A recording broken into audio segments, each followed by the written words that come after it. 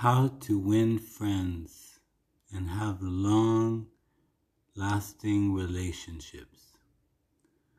Well, first of all, when you meet someone and you think that they might be potentially a good friend and you have money, the best thing to do is not tell them that you have money. See how everything goes. See how everything works. If they come to you asking for money, you can set the golden rule that says friends do not give other friends money because it's a bad principle. If you're a friend, then you shouldn't ask money from your best friend or your friend.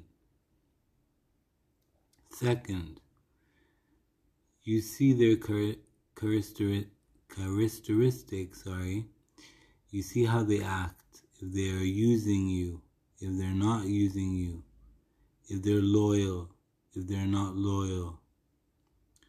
First, just check them out, observe, and investigate without being an investigator, of course. But start digging deep into them and trying to find what kind of person they are. Then you can, keep going with that relationship, moving forward. And you can know that when they finally know that you have money, they wouldn't care because all they wanted was your friendship. Let's say you don't have money, but you have things, anything that someone might want from you. And if you notice that they don't ask for it, then they're your true friend. True friends do not ask favors from each other because, first of all, it's rude. Second of all, it breaks the principle of friendship. You only go to your friend for emotional advice, all types of emotional advice, all types of social questions.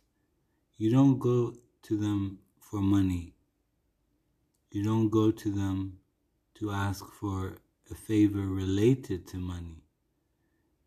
Friends are there to help us feel better, to help us grow together, to help us be happier together.